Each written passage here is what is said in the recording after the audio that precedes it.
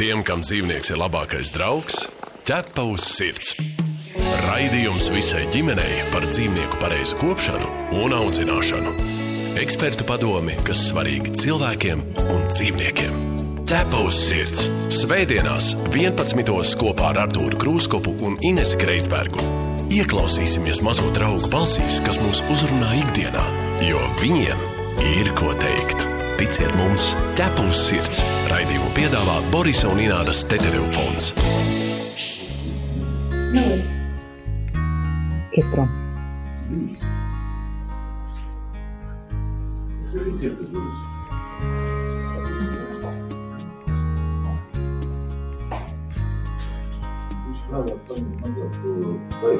Oh, it's carnival night, and they're stringing the lights around you,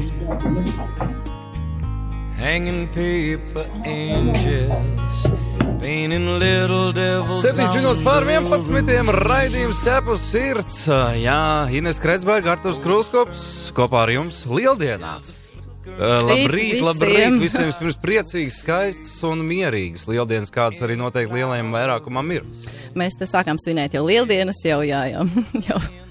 Un pilnīgi noteikti, un arī šodien mums ir kopā runāt par mūsu mīluļiem, par mūsu četrkājainajiem, spārnainajiem un pulkainajiem. Jā, varētu jau teikt tā, ka lieldienas tāda ģimenes svētki un izēšanās svētki, bet mēs jau ar Artūru te nosmējāmies, ka ar izēšanos un ar kopā būšanu jau vairs nevienu nevar pārsteigt. Pilnīgi noteikti. Es pat nezinu, ar ko varētu pārsteigt.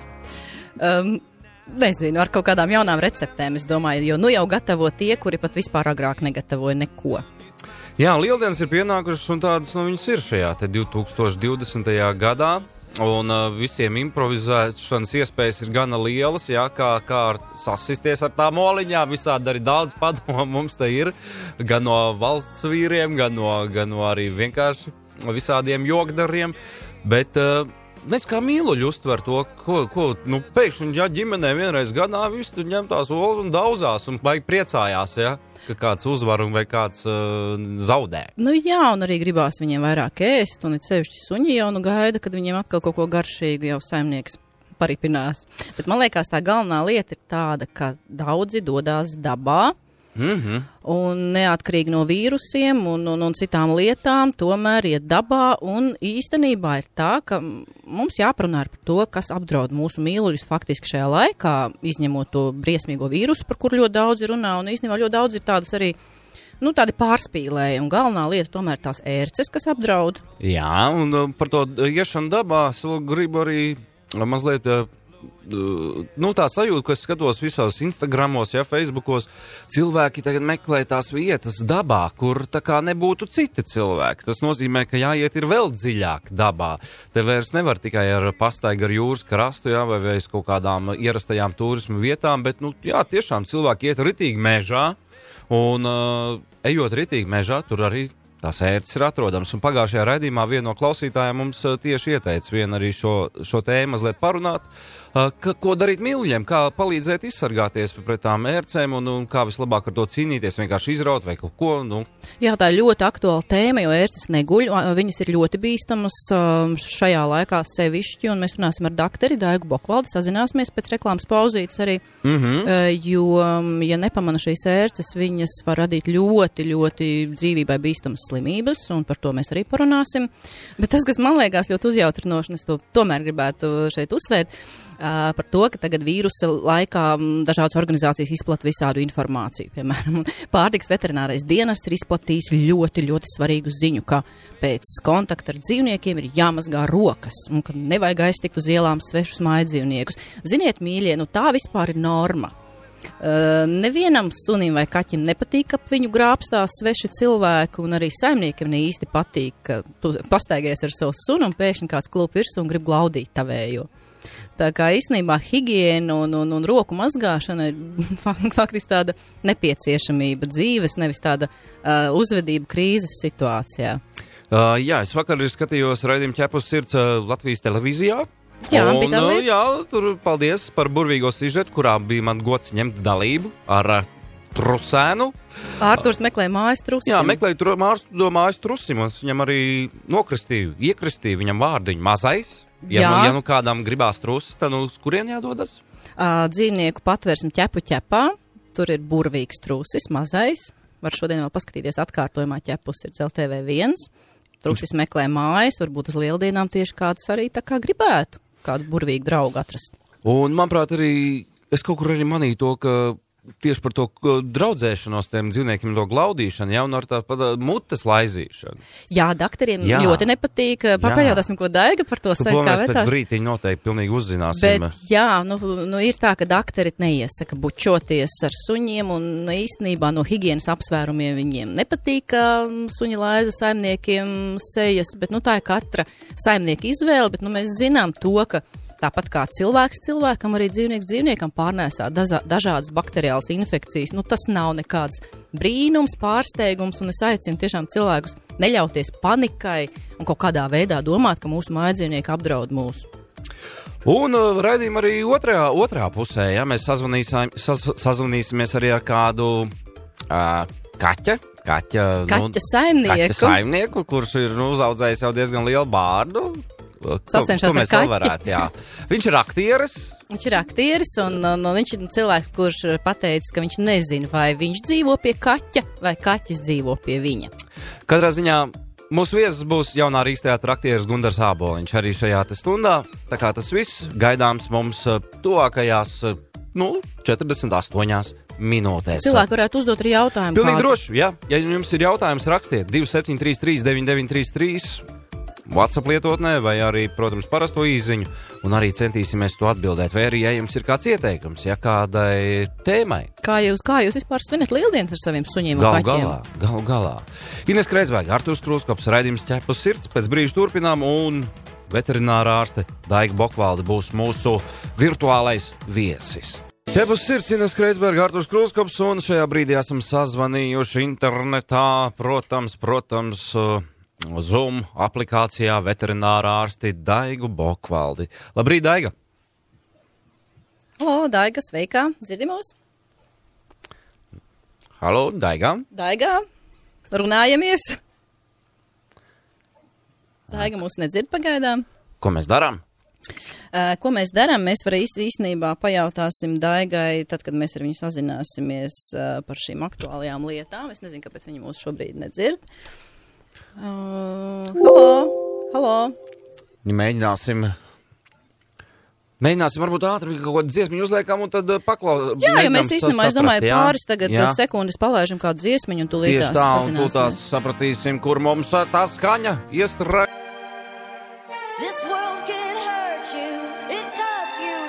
Nu ko, raidījums Ķepus sirds, mēģināsim vēl vienu piegājienu. Varbūt mums arī šajā brīdī viss sanāks, Daiga, vai jūs mums dzirdat?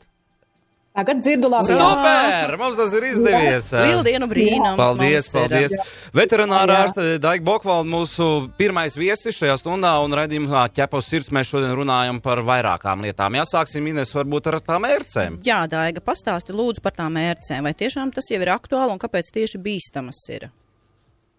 Labrīt visiem klausītājiem šajā vējainajā lieldienu rītā.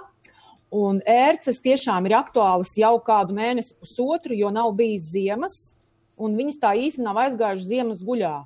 Un līdz ar to viņām ir tāds kā dubults uzrāviens. Par pirmajām ērcēm es dzirdēju jau februāra sākumā, un ar tām ērcēm ir tā, ka viņas pārnēsā divas ļoti nepatīkamas slimības cilvēkiem un divas ļoti nepatīkamas slimības suņiem. Ar kaķiem ir bišķiņa labāk tā situācija, jo kaķiem šīs slimības, neviena no šīm slimībām nav īsti nopietni bīstama.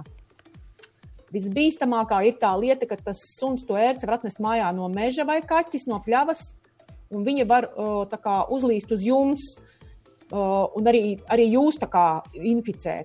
Tāpēc tā apstrāde ļoti būtu jau nepieciešama. Patiesībā viņa jau bija nepieciešama kādu mēnesi atpakaļ pret ērcēm.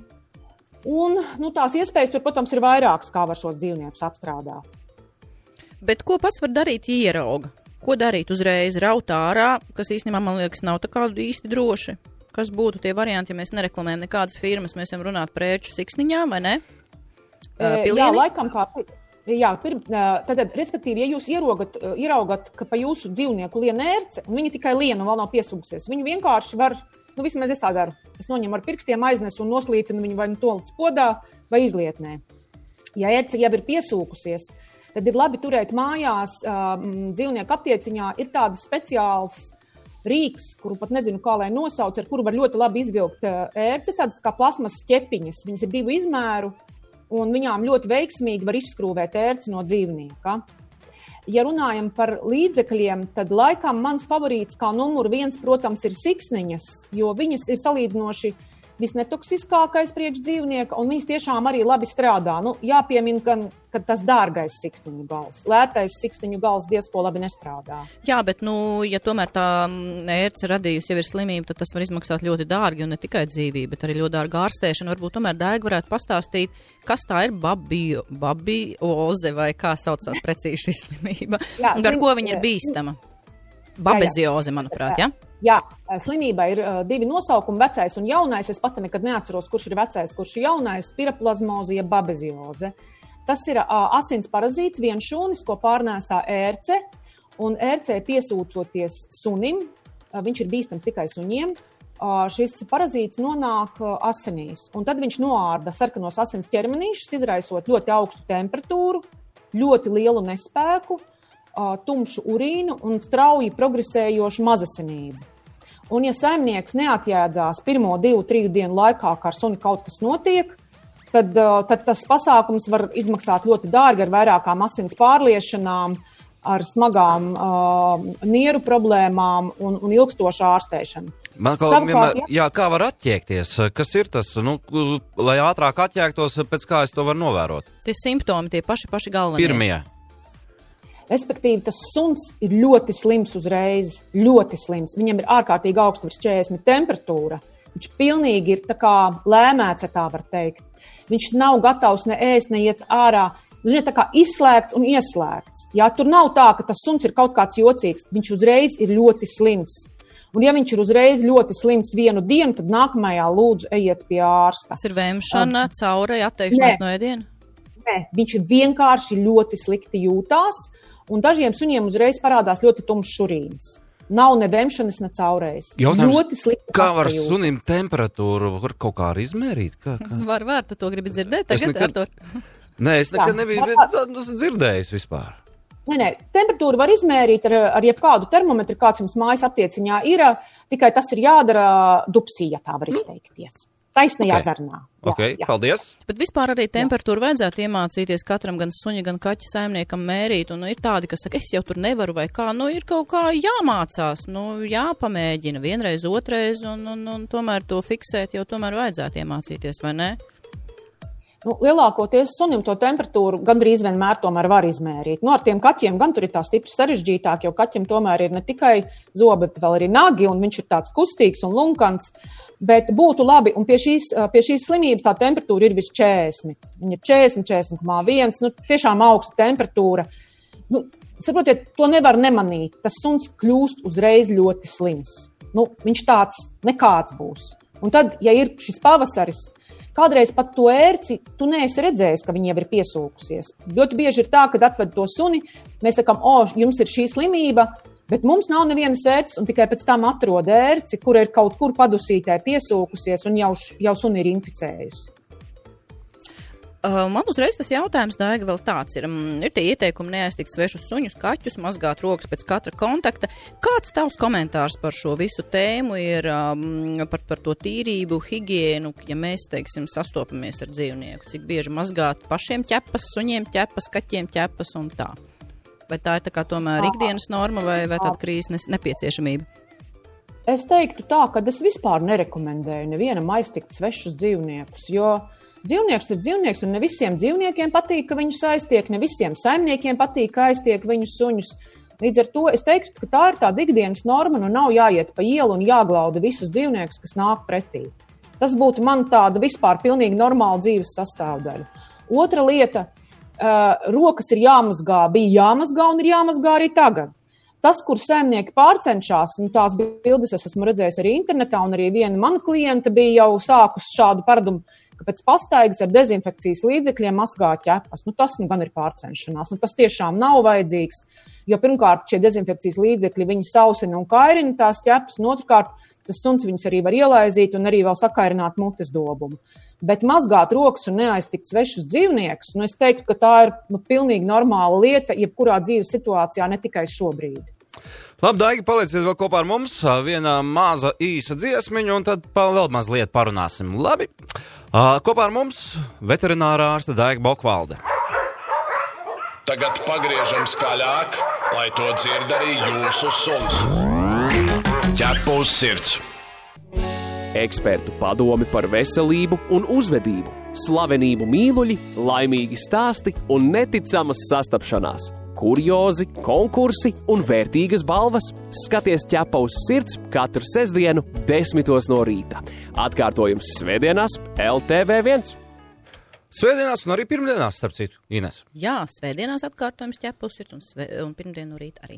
Jā, bet šajā brīdī kopā ar mums veterinārā ārste Daiga Bokvalde, un mums vēl ir daži jautājumi pilnīgi noteikti, kurus mēs gribētu izrunāt. Jā, Daiga, uzreiz jautājums šajā laikā, kad tagad visi sabijušies par vīrusu un tā tālāk. Kādi ir tie galvenie jautājumi, ko tu kā ārste sastopies? Ko cilvēki prasa, kas viņus satrauc šajā brīdī?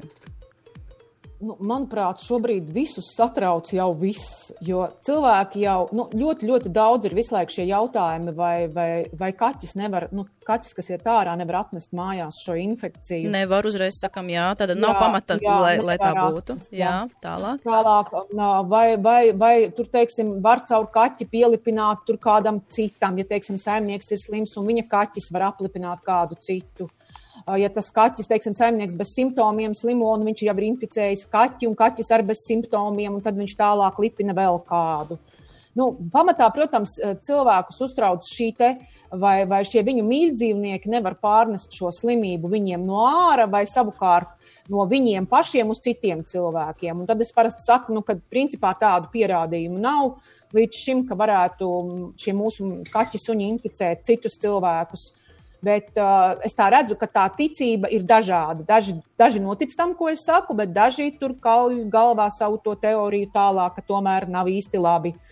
Bet vai tu kā ārste esi pamanījusi, ka pieauga interese par kucēniem un kaķēniem, to iegādi tagad šajā krīzes laikā? Jo mēs redzam pēc sludinājumu portāliem, kad ir pieauguši strauji šķirnes suņu kaķu cenas.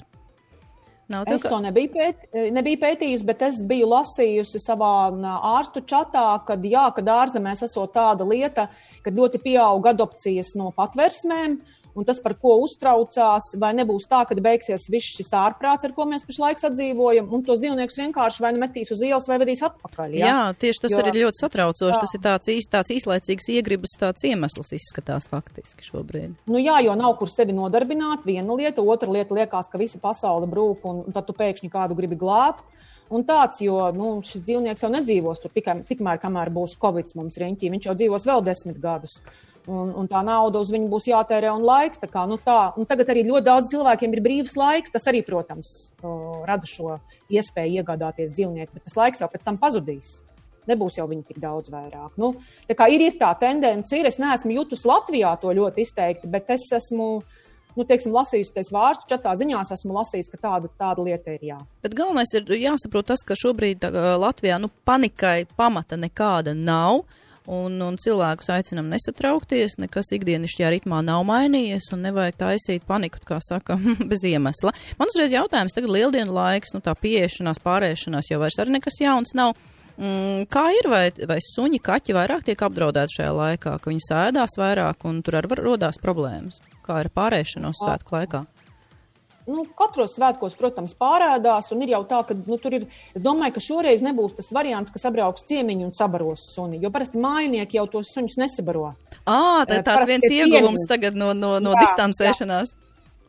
Jā, jo tie ciemiņi grib tiem suņiem sadraudzēties, izpatikt viņiem, un tad tas ir viens no veidiem.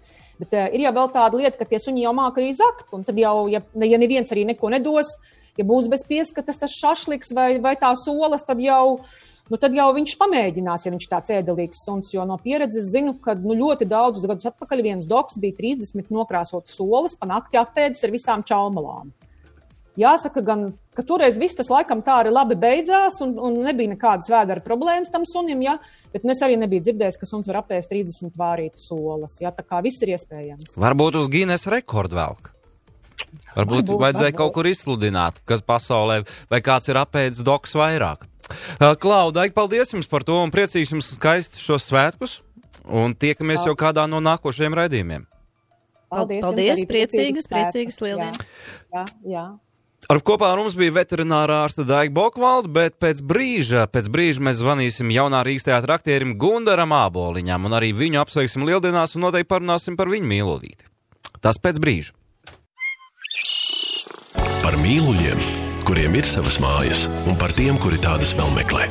Ķepa uz sirds.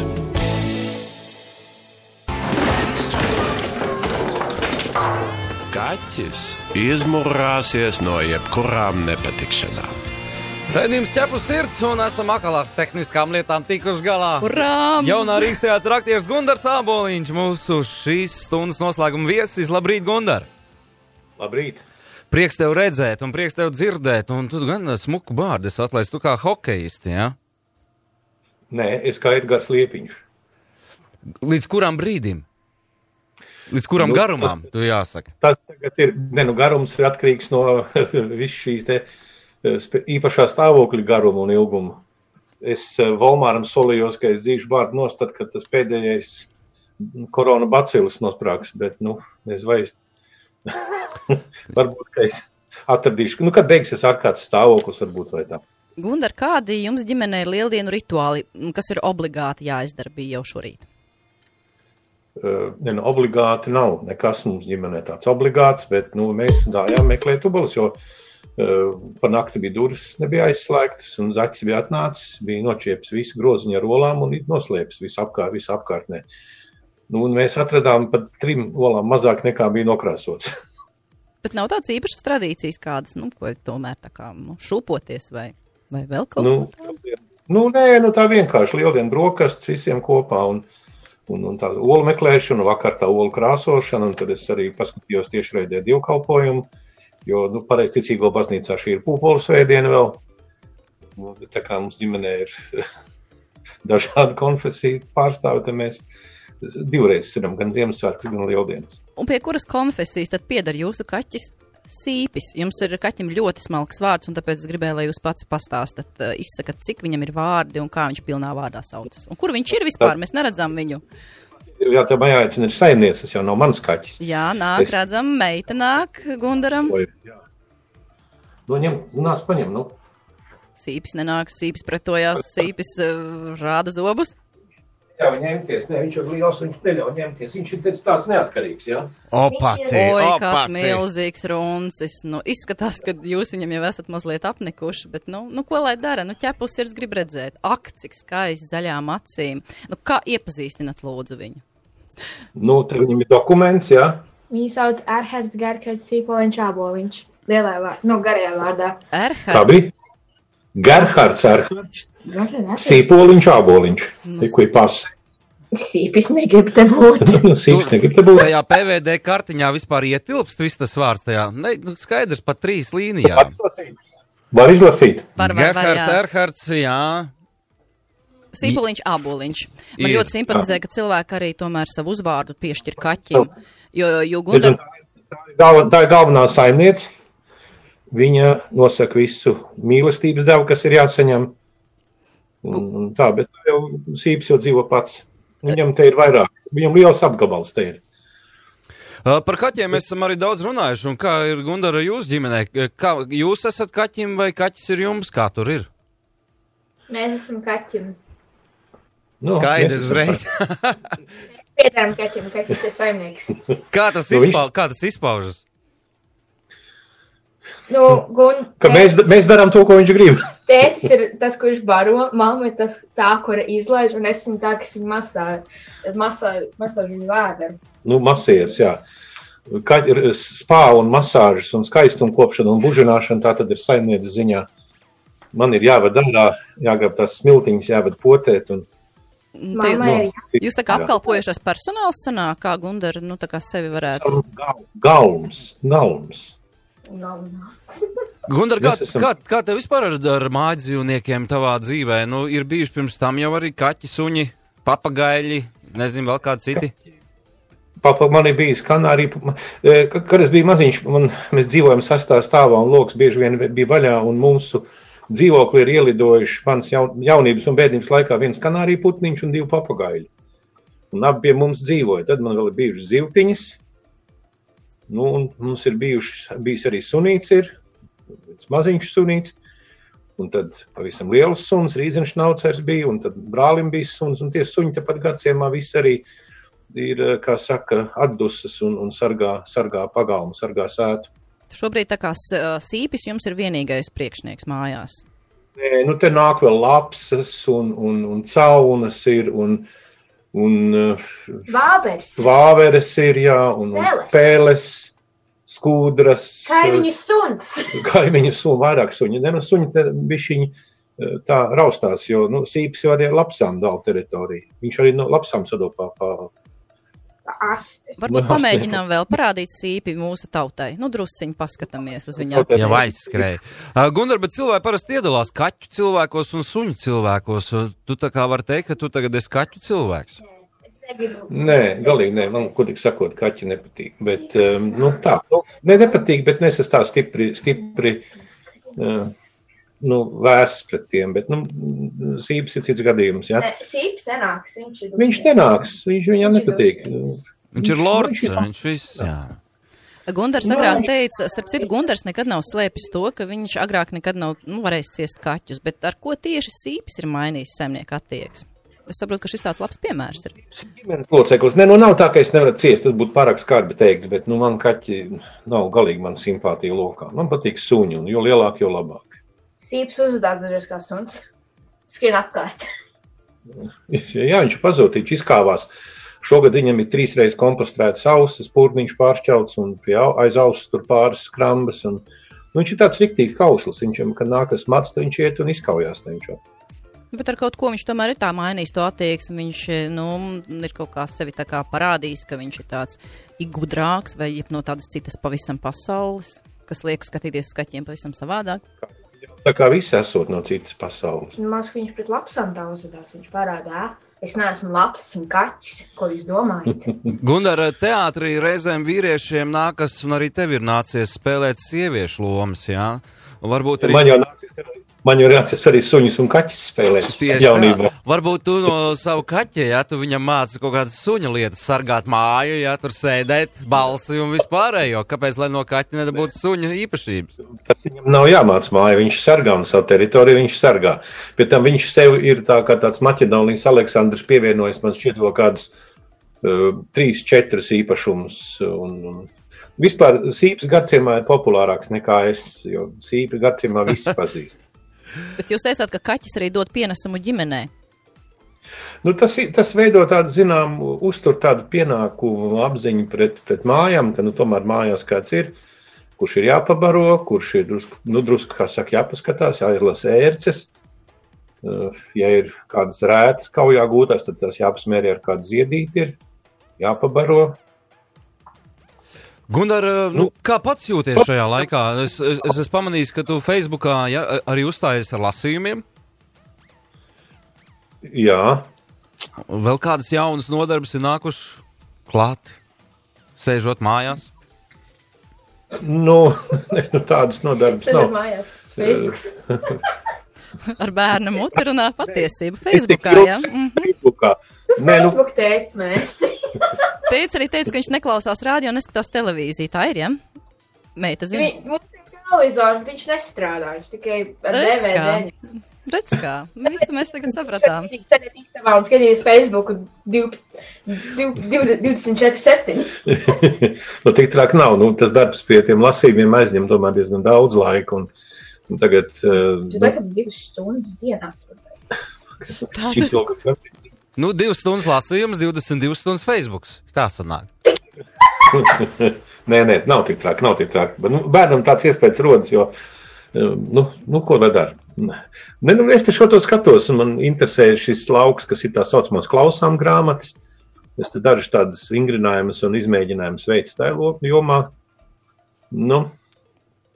Nu, tas jau vienmēr cilvēki, tas no radio mazām lasītājiem, cilvēki, kad būs tas klausām grāmatas, kad visi grib klausām grāmatas. Nu, tagad es tam ierīgi un strādāju un domāju, kā to varētu dabūt gatavu.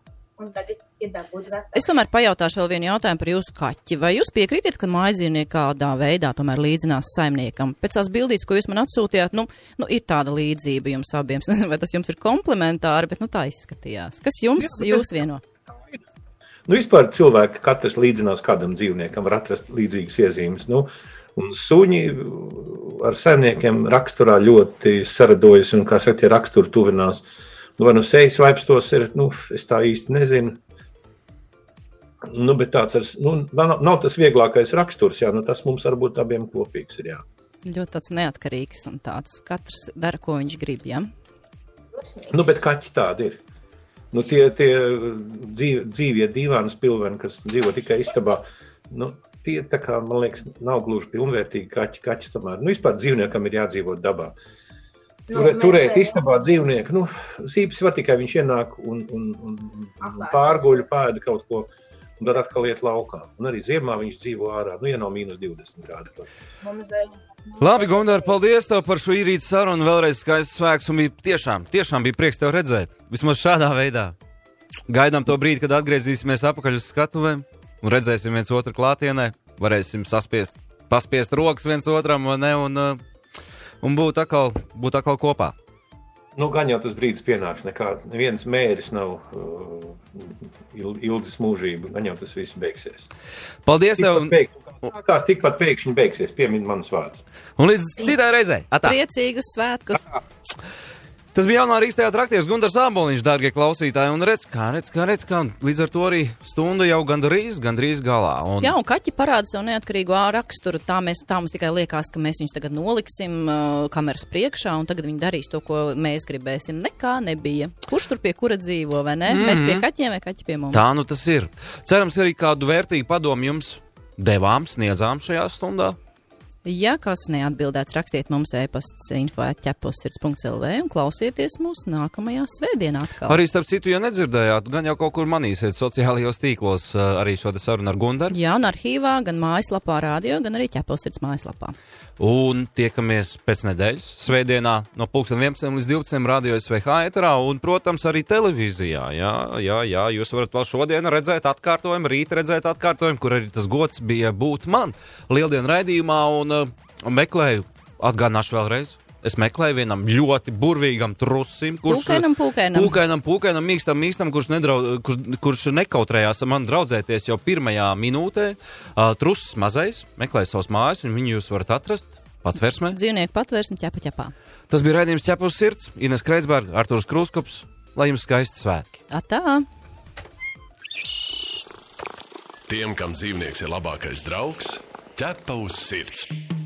Raidījums visai ģimenei par dzīvnieku pareizu kopšanu un audzināšanu.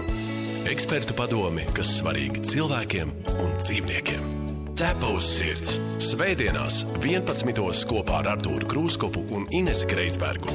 Ieklausīsimies mazo draugu balsīs, kas mūs uzrunā ikdienā, jo viņiem ir ko teikt. Ticiet mums, Ķepa uz sirds. Raidījumu piedāvā Borisa un Ināras Tetereva fonds.